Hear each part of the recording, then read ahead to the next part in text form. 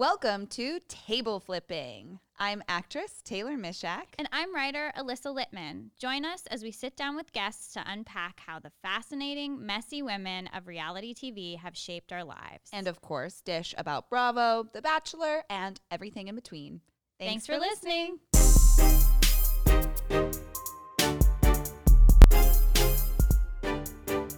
Viva la diva. Diva la Viva la diva.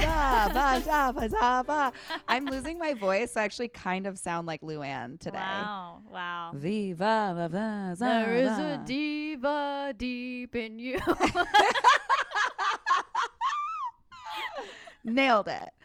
Wow, a lot happened this week in the world of reality TV, including the end of an era with the Kardashians piecing out. Good for them. Honestly, say no sometimes. That's great. You guys gave us fine. a lot, and it seemed like it was going downhill in many different ways. And it does feel like it's just it just puttered out and it just lost steam, and they all were like, never mind, we're not doing a show anymore. Yeah. Instead of having like a big finale that feels, I don't know, cool and like we were building up to something, it just really, really petered out. But wait, so are they going to air the rest of this like COVID footage that they have or no?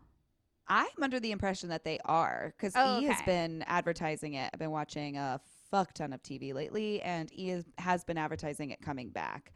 So I do think that they're just finishing out with this season. But I'm under the impression that when they shot it, they didn't know it was the last one. So yeah. Okay. And now I think that they were trying to get back into production, and then all of them were like, never mind, what's the point? Let's just cancel the whole thing. We're too rich, so and life is too much of a we're nightmare. Just too rich, and we are too busy swimming in our pools we've actually never swam in before quarantine, and now we're in them. I think that I was going to ask you, how do you feel about Kris Jenner holding a diamond for Beverly Hills? I love this theory, or this fan reaction. Andy Cohen said something funny, which makes total sense. He was like, yeah, right, Kris would never come on this show. She would have no control.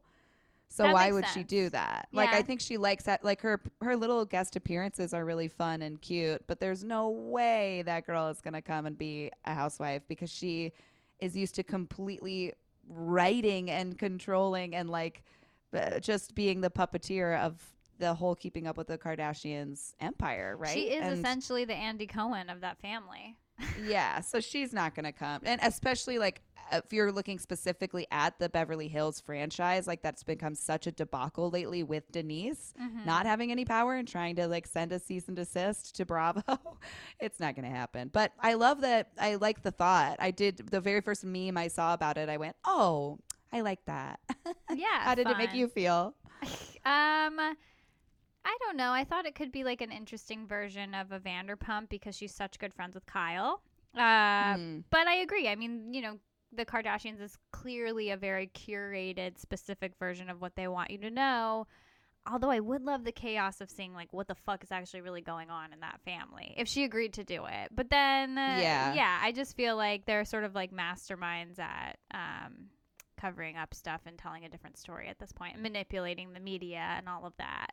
So, maybe we want someone more honest and with less to lose, I guess. Yeah. You go. No, you go. No, I was going to bring up the most insane headline that like really honestly just stressed me out more than anything, which is the second Darby baby is on its way. I was like, what is she going to say right now? Yeah. Do you think Ashley is a genius for like announcing this right when we know we're going to watch her relationship crash and burn again? So you kind of have to hold your comments about how fucked up her life is because she's pregnant again? Yes, I do think she's a genius. I think she's the stupidest genius on the planet. I just can't take it anymore. It's like when the stakes get that high and people, we talk about in these shows, obviously things are very stupid, but there are real divorces and real babies and these like very real things with real life consequences that happen. And it's just makes me feel so nervous and uncomfortable. The idea of this marriage that is so profoundly fucked up on every level that we can even see, and we don't even see all of the different layers to it. And they're just producing another real human being that's going to grow up and be like, yeah, those are my parents. Well, let me tell you, as a person who's a big fan of divorce, those kids are going to be fucking hilarious or in rehab all the time. So let's pray that they're hilarious, honestly. Fingers crossed. Fingers crossed. I just can't imagine, like, what. I mean, I don't know. We've seen Ashley go through so much stuff in her life, so we understand, like, there's a sense of security in this relationship, but I just can't bring myself to understand how they had sex with each other again to create a human being. It's so crazy. Yeah. Excellent point. Excellent point. How did this happen? How did you get on top of that skeleton of a man? I just can't. I hate what was him. That sound? I just don't like him at all, and it makes me upset that she's being this manipulated by him. He won't even hold his own baby for 2 days. It's crazy. And then I don't know. I just hope when they do split, because she's very young and she has so much of her life left, that she gets like a huge amount of money and never has to deal with someone like this again. That's what I am hoping for. Yes, that is what I want to see. I want to see her just living off of that fat alimony with 2 cute kids. Speaking of, unless there was any other like news things, what did you think about Potomac this week?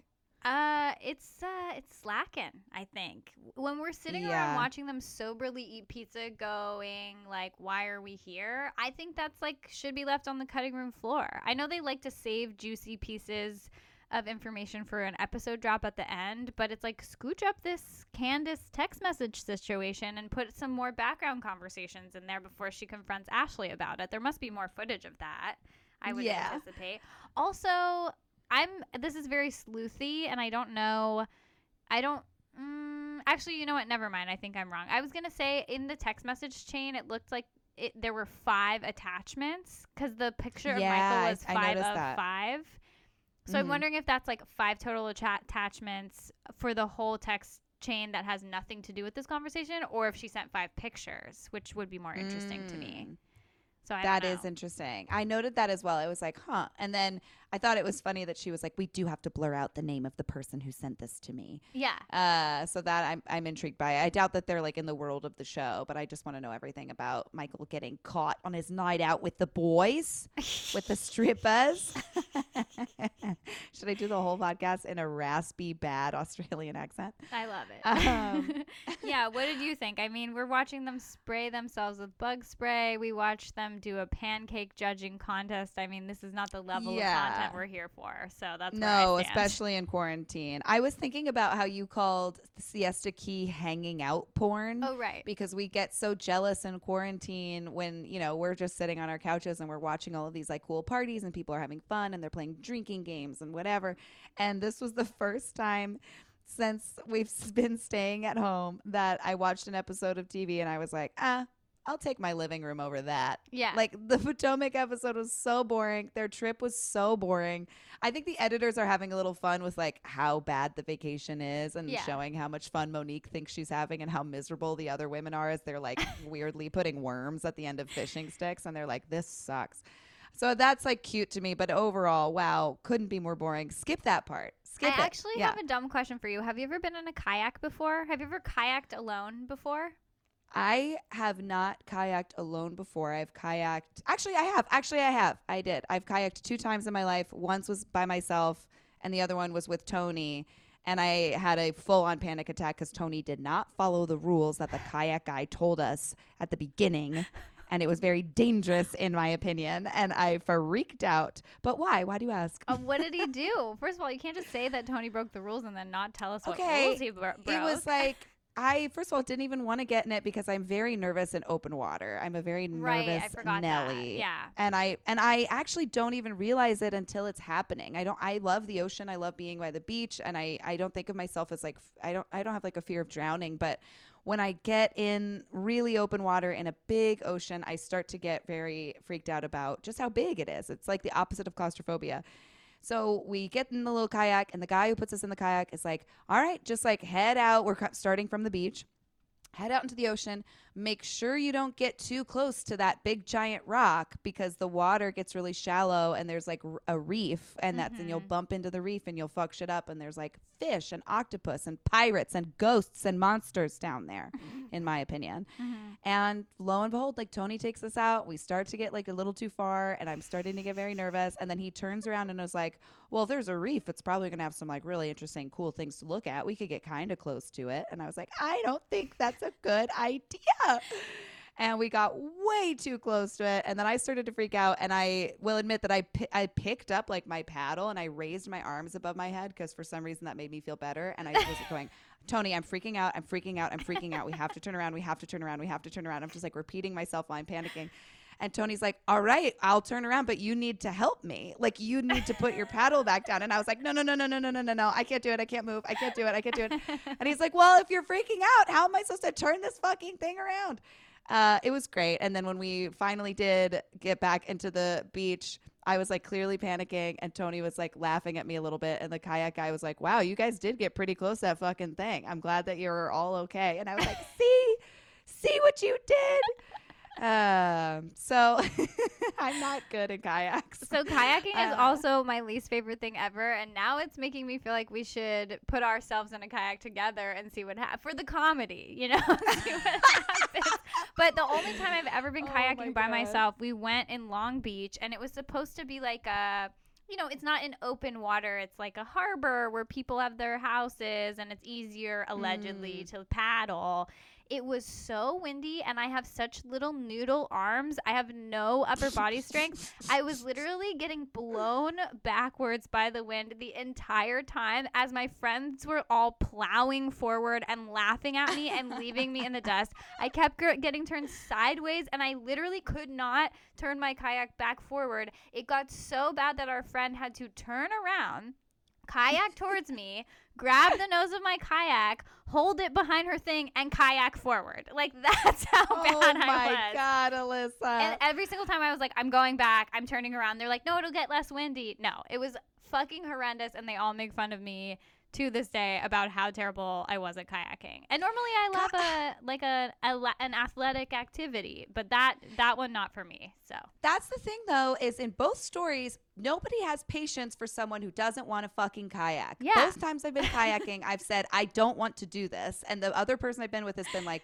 you're going to fucking do this. And it's like, why does nobody just let a girl not kayak? Like, just let a girl not kayak. I'll sit on the beach or I'll sit on the dock. I'll do whatever. Just let us be. Although I do, again, for the comedy, if there is an opportunity for you and I to get in a kayak, I'll do it as long as someone is filming and we're wearing vests. Because we could also turn around at any time. I think that was the which problem. We will promptly do. Yeah. Okay, great. Well, I'm glad we're on the same page about kayaks. Should we talk about Beverly Hills? What do you think? Yes. Let's talk about Beverly Hills. I had like two big reactions to this, reunion part 2, which was that had nothing to do with all of the Denise drama.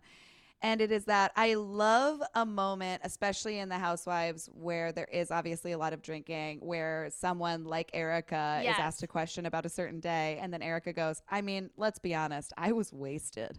She was like, did you see that footage of me on the couch? And they played back to this footage of, you didn't notice it necessarily at the time because she was kind of in the background of the scene when this was happening. But homegirl is so drunk. I love it. And she's shoving French fries into her mouth in the funniest way. Yeah, that was the first thing I wrote down in my notes. So we're matching. And she literally goes, we're having snacks. It's like, yeah, that's how I'm always the person at a party, especially when we're drinking, to just sit right in front of the food and just plow through the food while everyone else is like chatting and talking. I'm eating way too much of my portion of the party food, and I appreciated seeing Erica do that as well. Yes.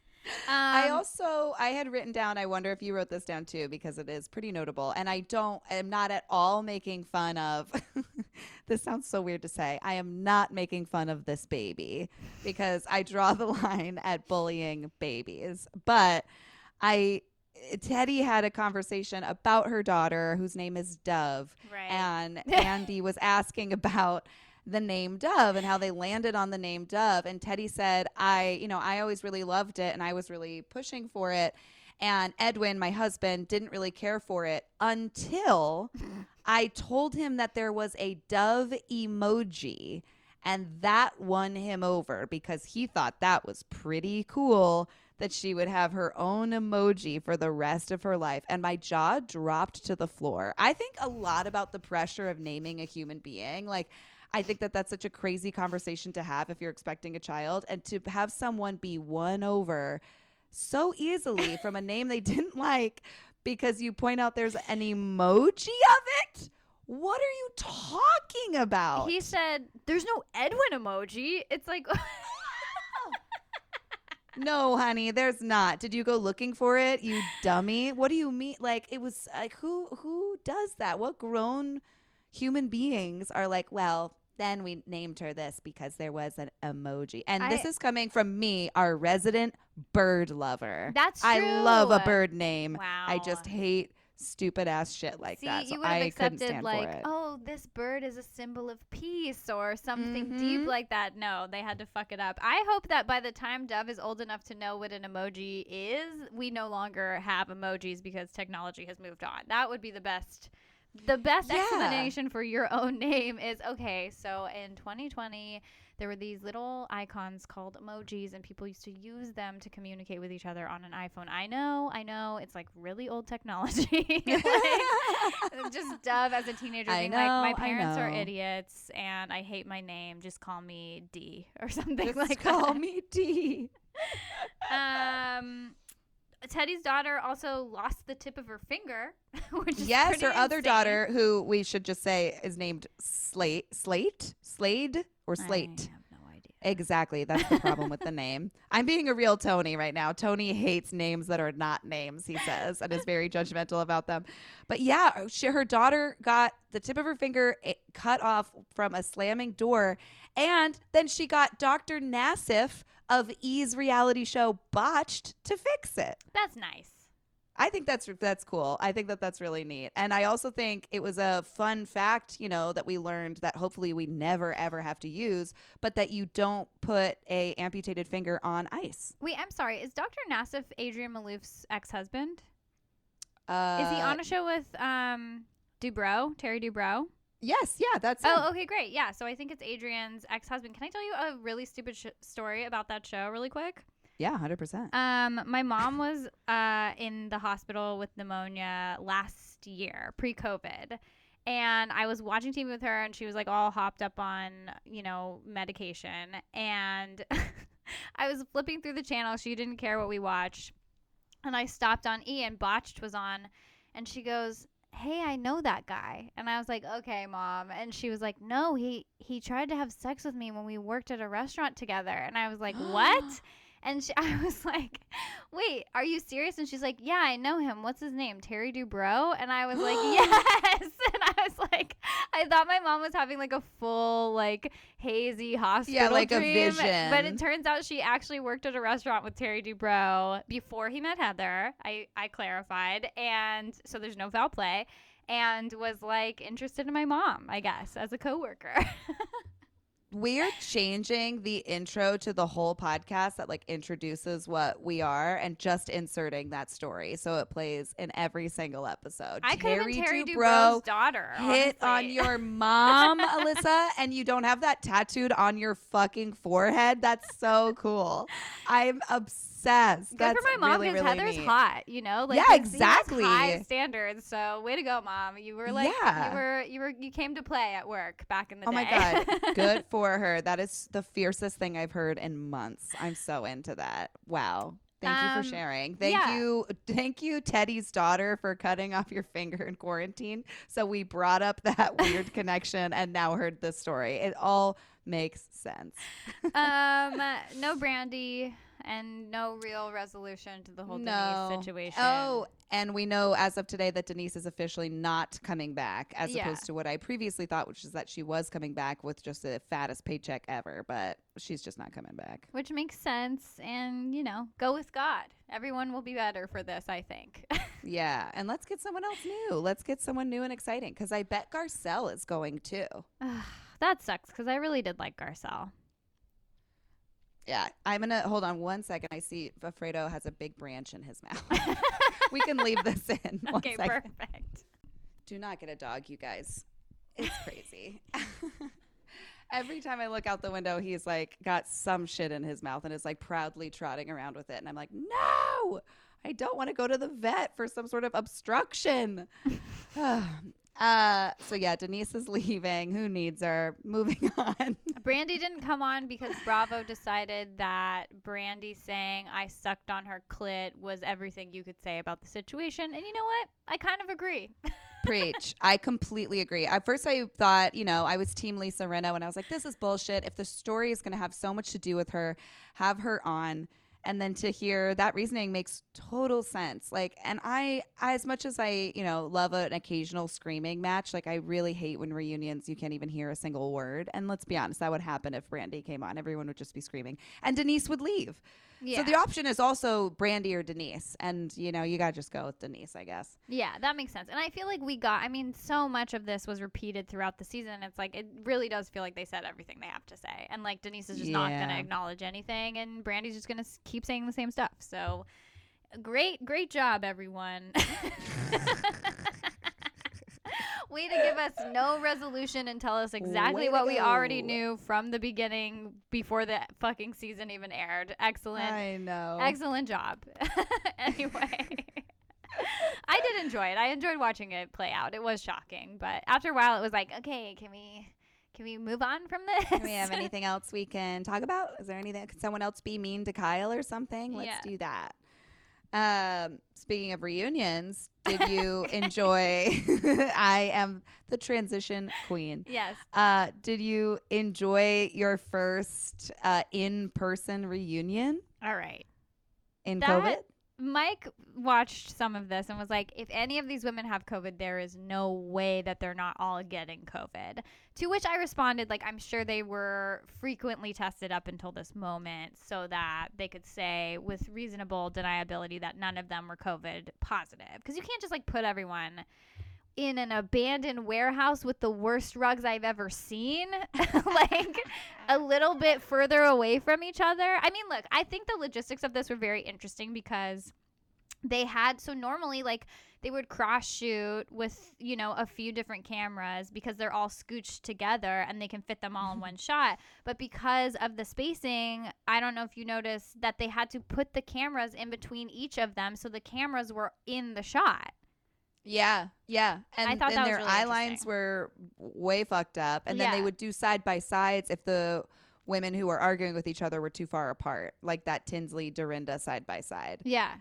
Was pretty crazy. But it was very interesting the way that they like adapted and were, it made me uncomfortable when the episode starts with just like a bunch of cleaning people like scrubbing down the velvet chairs as if like, look what we're doing, we're desanitizing everything, and there's these gold hand sanitizer pumps next to everybody's chair and look how far away they are. I was like, oh, this is so uncomfortable for me. But I mean, after a while I stopped thinking about it and just like enjoyed the reunion. So for sure. I feel like these women are always interesting and entertaining to watch, even when there's no story that they're talking about. So I did get a kick out of, seeing what Ramona thought a trendy mask looked like and them just screaming at each other. I will say, like, Leah was trying to say that her anger towards Ramona was not about wearing a mask and it was more about like showing empathy. And I have to disagree. I think it has to be about wearing a mask, right? I think it was a little bit of both. At the time, it definitely was both. And then I think that Leah just decided in this reunion to just like, I don't know, put all of the attention on just Ramona being sort of a inconsiderate asshole instead of getting it down into like the Corona logistics, which is kind of a smart thing for Leah to do because, as we've said, for different topics, political or not, and definitely scientific, you can't use the Real Housewives as like, a resource for learning about these things. So Right. I don't want to see Leah like screaming at Ramona about like the actual stats of like masks and what tactics you should be using to not get sick. So for her to lean away from that and be like, I'm not going to be the authority on what will and won't give you coronavirus, but I do know for a fact everybody is fucking dying, and then you're uploading videos of you working out and baking muffins in Florida without a mask, and it's crazy. So I definitely agree with you that it was a little bit of both, but I think Leah just decided to go for that one angle, which is smart. And I cannot get over how stupid Ramona was by truly explaining to everyone that she had coronavirus, went to Aspen, then went to Florida, then went back to New York, and then after all of that, confirmed that she had it the entire time, and she thought that that was a defense. Yeah. And it was so stupid. It was very weird to hear them talk about something so real where the stakes are so high. But it just makes it tough to keep watching Ramona on this show. Like, I get a kick out of Ramona when it's harmless, but when it's something like COVID and then we throw the word Mar-a-Lago in there, I don't love it. I have a hard time watching it. It's really stressful. And so, it's not, I don't like seeing her. I like when she is like, you're declassé and you need to go to church. And I'm here for that. I am not here for her going, I don't wear masks on the ocean. I don't wear masks on the ocean, and I don't have the virus. It's like I don't want to. Don't lump those together, you guys. Let her keep being. We don't need you to talk about it, please. Also, you do have coronavirus though. They were like, you do have it though, and she was like, no, I don't have the virus. I don't know, and it's like, shut up, dude.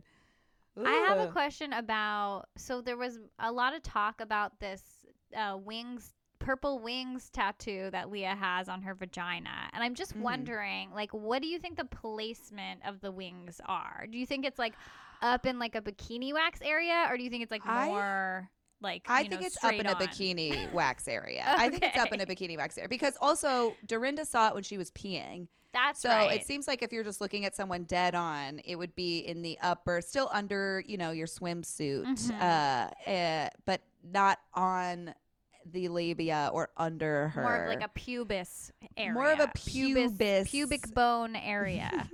Okay, great.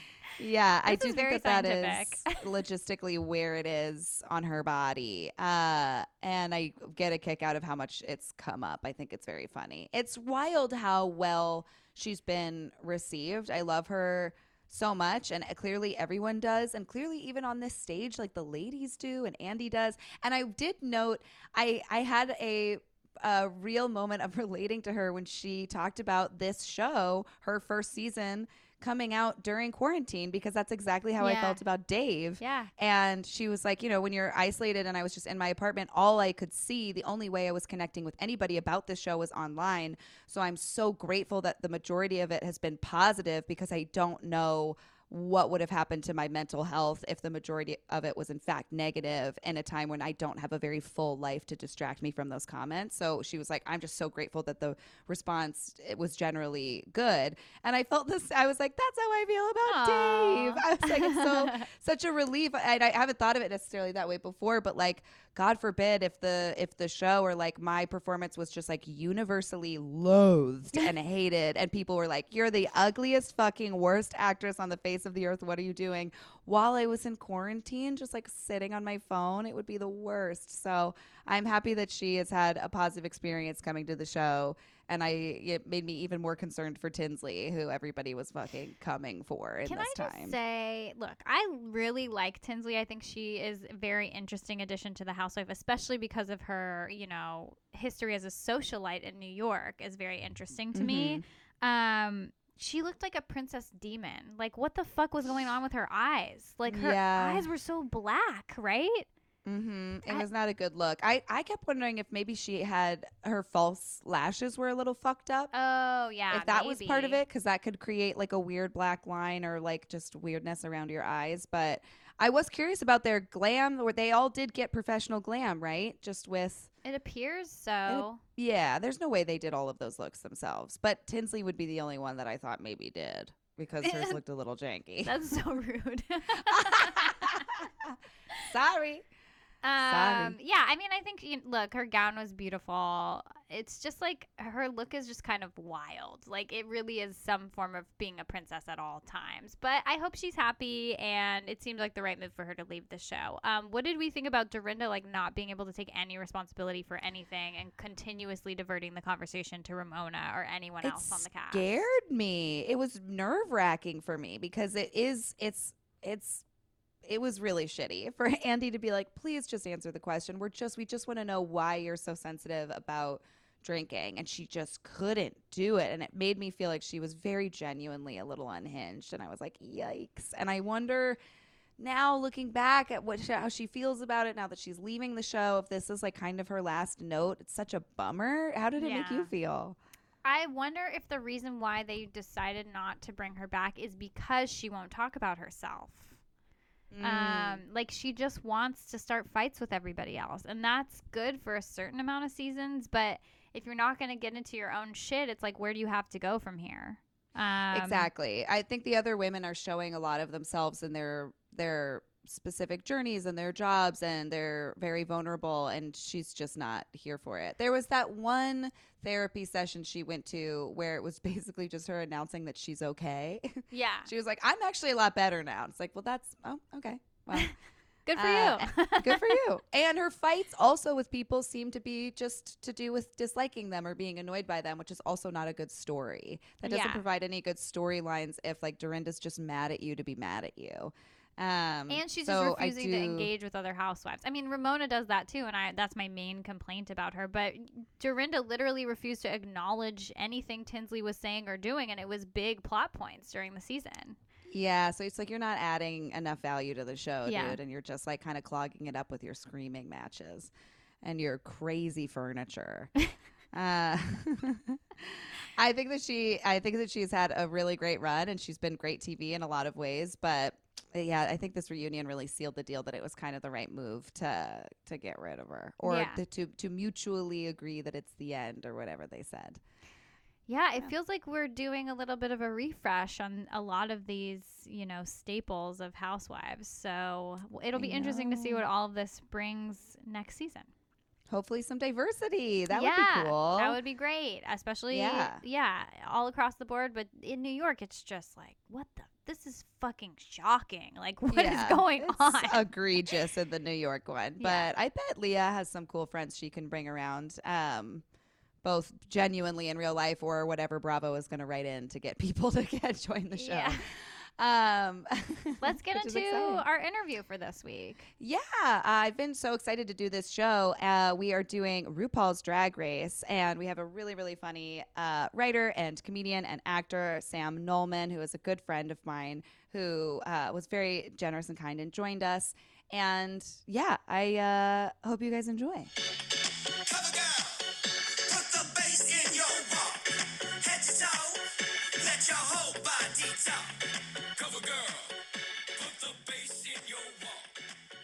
Okay, you guys, today I'm very, very giddy to introduce an incredibly talented and really, really funny comedy writer who has worked in scripted TV, also is a really frequent collaborator with the favorite cult following, amazing queen, Trixie Mattel, and happens to be my personal guru and Sherpa through the world of RuPaul's Drag Race, which is the show we're doing today. His name is Sam Nolman. And damn, is he a cute one. Oh, you little fucking bitch. Wait, you know what? Let's start over. No, that's fine. You can keep it. Welcome, nice. Sam. No, I'm just really excited to have you. I also just miss you. You're one of these faces I haven't seen a lot in quarantine. And for context, I lived by myself in a studio apartment for years, and Sam also lived in this building in his own studio apartment that was way better decorated than mine, and would be like my version of the best kind of Kramer, who would just come knocking and be like, hey, and we would chat and digest our whole days, and it was the best. And the moment he found out that I had not seen RuPaul's Drag Race yet was like, you haven't lived. Let me curate a list of seasons and episodes and like the order you need to go in. And then we will stop and have discussion. So really, Sam and I have already sort of done this podcast just off air. That's true. And let me say, first of all, I miss you so much. Aw. And Alyssa, never met, miss you too. Miss you. But then also, like, to anyone listening, I apologize that you're listening to a white gay guy talking about RuPaul's Drag Race. Because I know you must be hard-pressed to find that anywhere else. Well, here's also what I'll say. A semi... Calm down. Here's what I want to also say, if this helps us feel better about it, is I really dream about this being our episode that kicks us off into the world of Drag Race, so that in the future, if someone wants to do a particular queen in the same way that we do different housewives, like we'll have different people come on and just pick one housewife from the Real Housewife of New York or whatever. So I think this is going to be our first like leap into a whole world of this corner of reality TV. So don't feel like you're burdened too much with being like the one token episode, but I also want to burden you with explaining the entire thing and how it works and all the rules. That's fine. I'll be your gatekeeper, spelled G-A-Y, keeper. Oh, great. RuPaul's Drag Race is a competition show hosted by RuPaul, very famous drag queen, where usually kind of 12 to 14 drag queens compete to be America's Next Drag Superstar. And basically, whoever the winner is of that season, they're that season's winner. Because they say like America's Next Drag Superstar, and like they do get pretty big, but nobody ever gets to the level of RuPaul. He doesn't allow it. You'll find but it's it's like a bunch of men dressed up like women screaming at each other. It's hilarious. I've seen some seasons, but I was telling Taylor, like, I am never sure where to start because there's so many different seasons and offshoots and versions.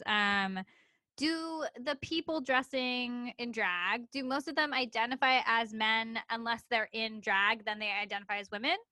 It's all completely different. It really depends on the person.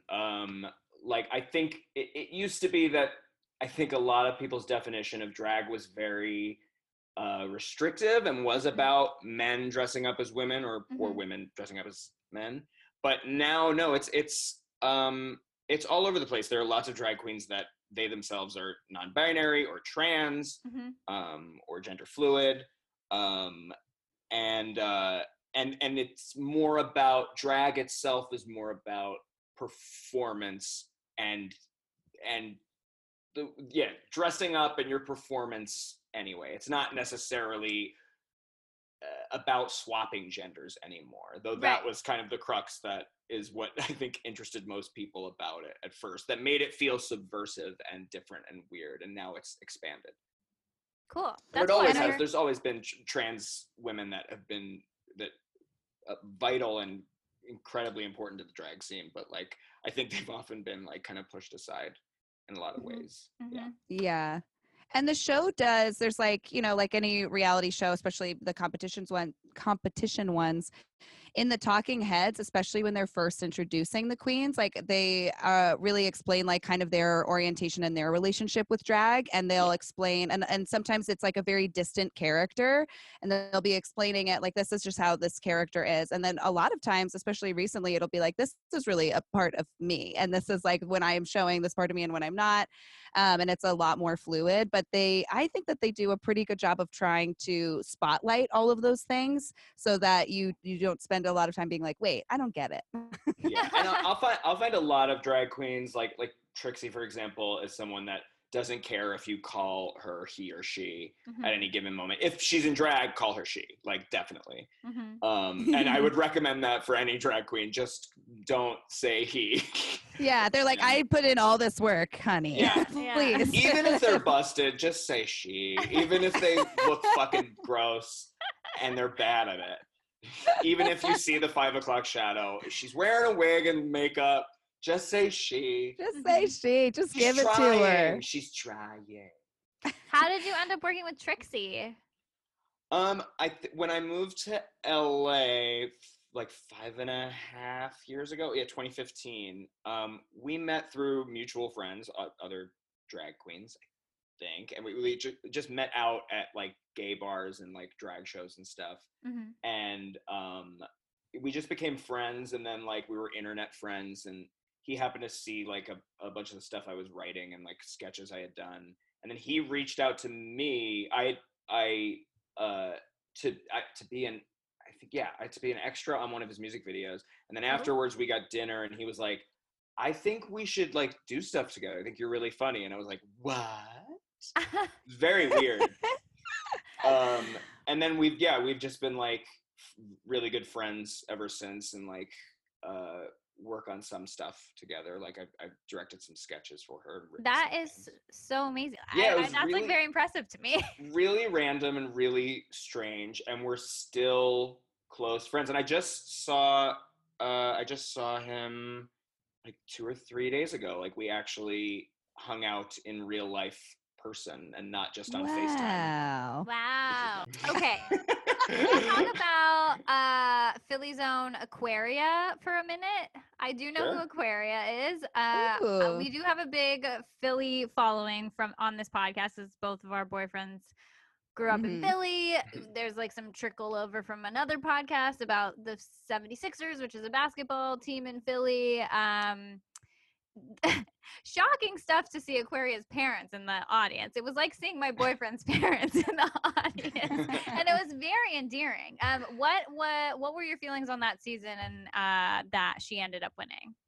Oh, I mean, she's great.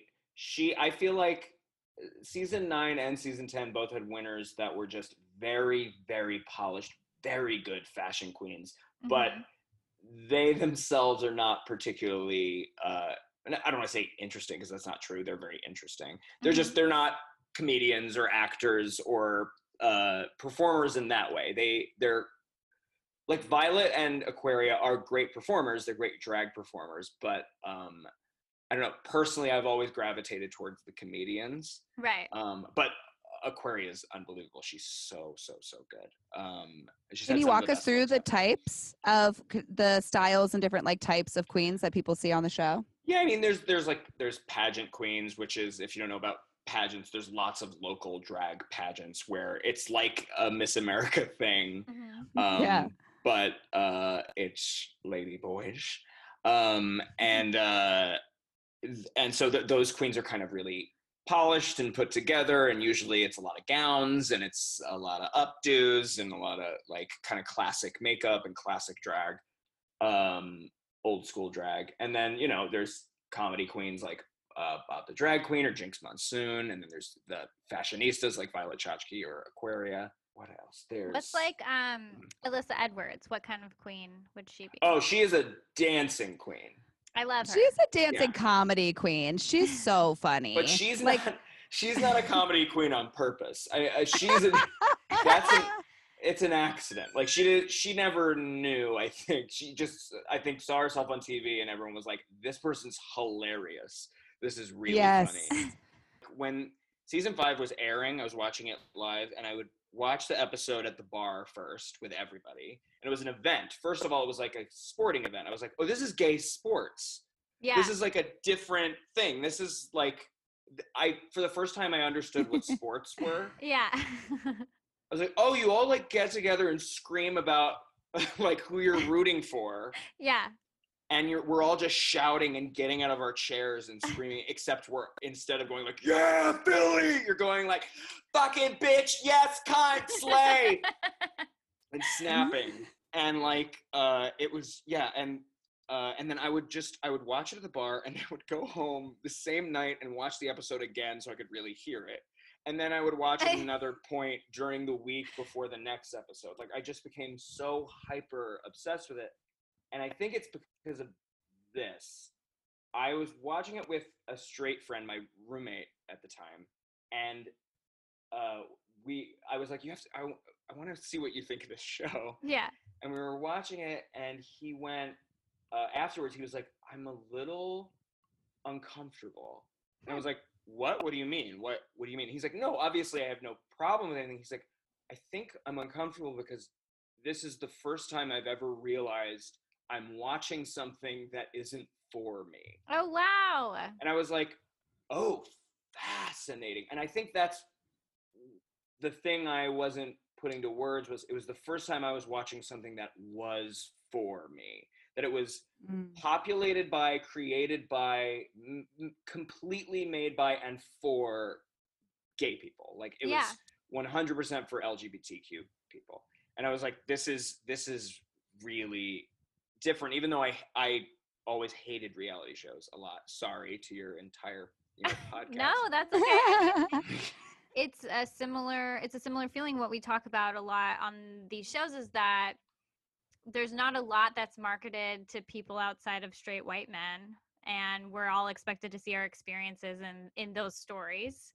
And so these offshoots that are not like, prestige, like TV shows that are supposed to be silly, it's actually like everyone else's experiences, and we identify with things because it's like it's different. It's being graded on a different scale. It's not for, and I think, Drag Race started out pretty small. Like it was on Logo, which was just like a, deep digital cable gay network, I guess, like that they'd record out of like the back of a van in P-Town. The thing I always tell people is I'm like, start with season 4. That's the one that gets people hooked. Yeah.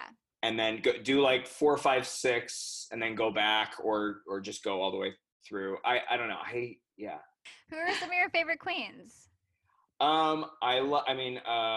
Obviously Trixie is a gutted Gila monster. And then Jinx Monsoon, Bob the Drag Queen, Monet Exchange. I love a lot of the queens that went home early that are less popular. I love a lot, like Nicole Paige Brooks, who is basically a Georgia diner waitress. Like that, like if you want that type of drag. Same with Jasmine Masters, who's amazing. And I think what's so fun about it too is watching it, because there's it's essentially a talent show. It's a talent show and beauty pageant and like art competition, basically, because of all of these looks require so much talent when it comes to actually working with fabrics and making a design. And so I've had like heated arguments with people while watching episodes about who should win what, because they take a challenge and you can run a mile in any direction with it. And it's so impressive, and it's so hard to be objective and like have a winner of a certain runway challenge when there's just like so many ways to fucking nail it. Well, I don't think there's any other show where the contestants have to be so many fucking things and have to do so many things. Like they have to be seamstresses, they have to be comedians, they have to be singers, they have to be dancers, they have to do all of those things. It's like an all-around performance and fashion, like jack of all trades you have to be to work and do well at this show. And I don't know, drag queens are really impressive. It's like you can't really be a lazy drag queen. It's not possible. That's why I'm not a drag queen, because I'm not gonna learn how to do makeup or how to sew or how to dance.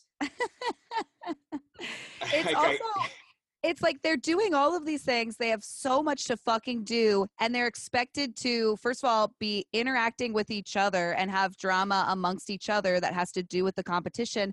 And then they'll simultaneously get footage of Rue and like a guest walking around and like interviewing them. They'll be like, you have 20 minutes to sew a ball gown out of Skittles, and we're going to be interviewing you while you do it. And there's all this pressure every time the camera is on. They're such performers, and they're very good at like creating a brand, and have to be very conscious about every single thing they do and say. Like even in these interviews, all of them have the best like one-liners, and they're trying to make Rue laugh, and they're trying to like stay on a certain, and also trying to be like vulnerable and open and honest, because the judges will call you out on that shit too, and they'll be like, you're too polished and perfect, we want to see the real you, and you're like, fuck, I'm exhausted.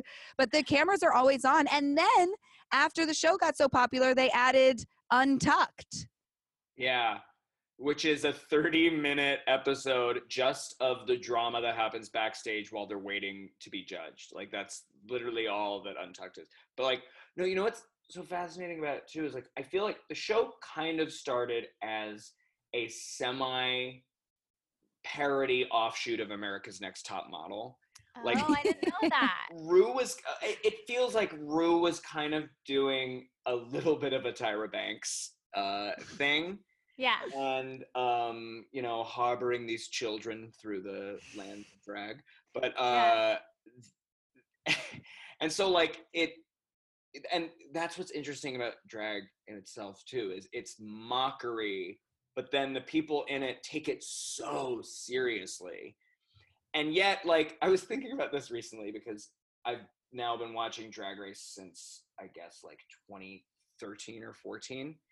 And you get kind of what's the word? You get indoctrinated by it, because when you actually like sit back and watch the show and like watch the challenges, they're really bad. It's a very bad, like, poorly made show. Like, it's really cringy. Most of Drag Race is really cringy. The fashion is fantastic, and actually the fashion challenges are really good because you're just watching these people create amazing things and walk the runway.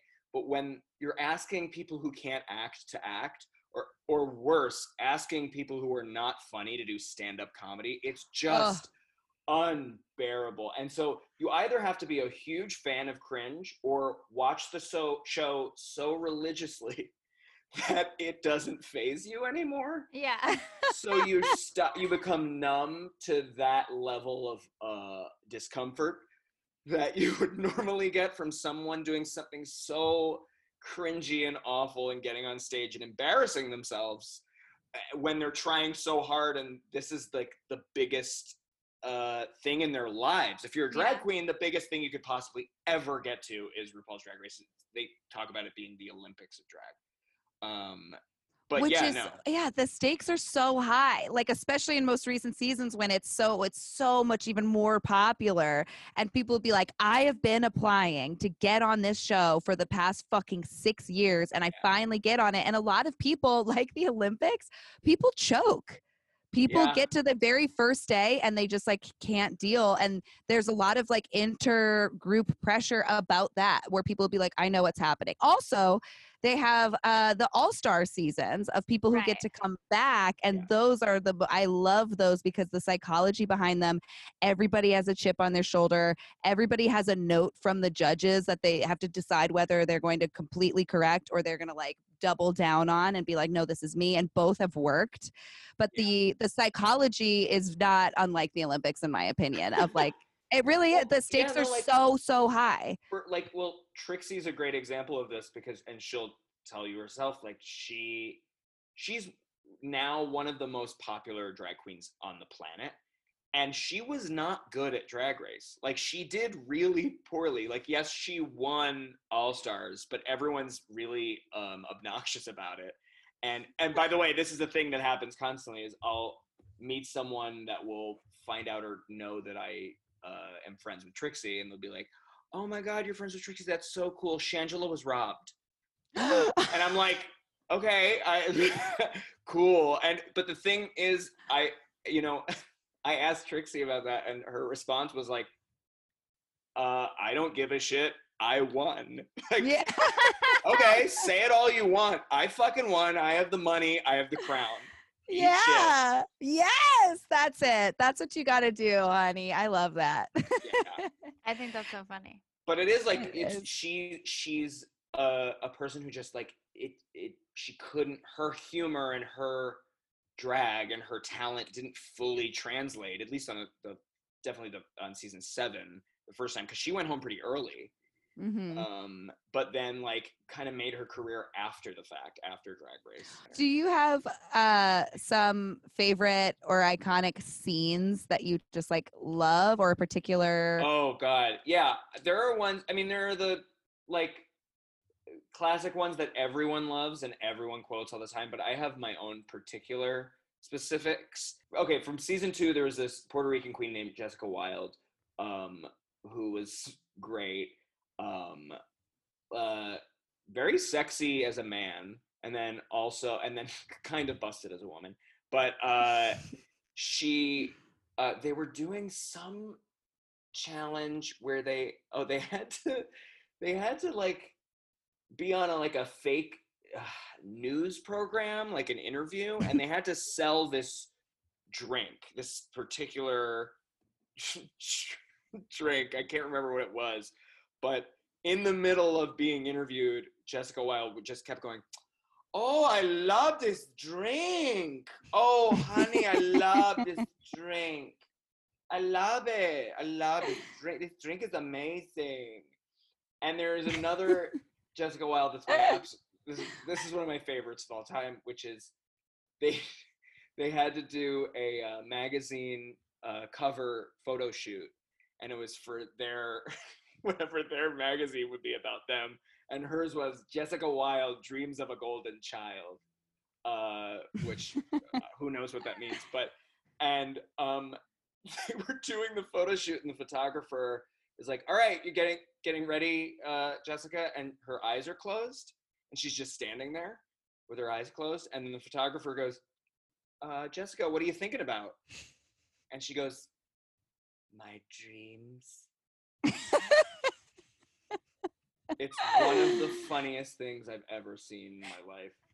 What are you thinking about? My dreams. My dreams.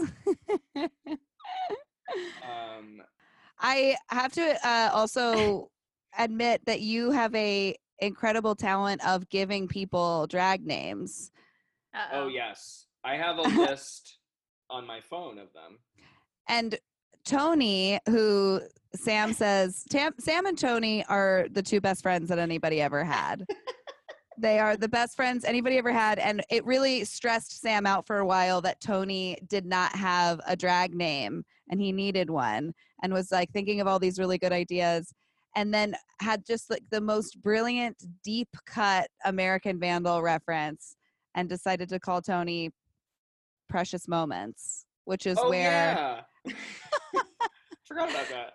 Which is where Dylan shits in season 1. He goes to an antique store called Precious Moments and he takes a dump. And so Sam was like, "Your name would be Precious Moments and we could call you Precious." And Tony was like, "That's honestly genius." I did drag for like a short time when I lived in New York. I was in a drag band called Death Bitch. Ooh, I like that. Like glam punk band called Death Bitch. And what did you guys play? I was the lead singer, and then it was 3 of my friends were all straight actually, and I gave them drag names.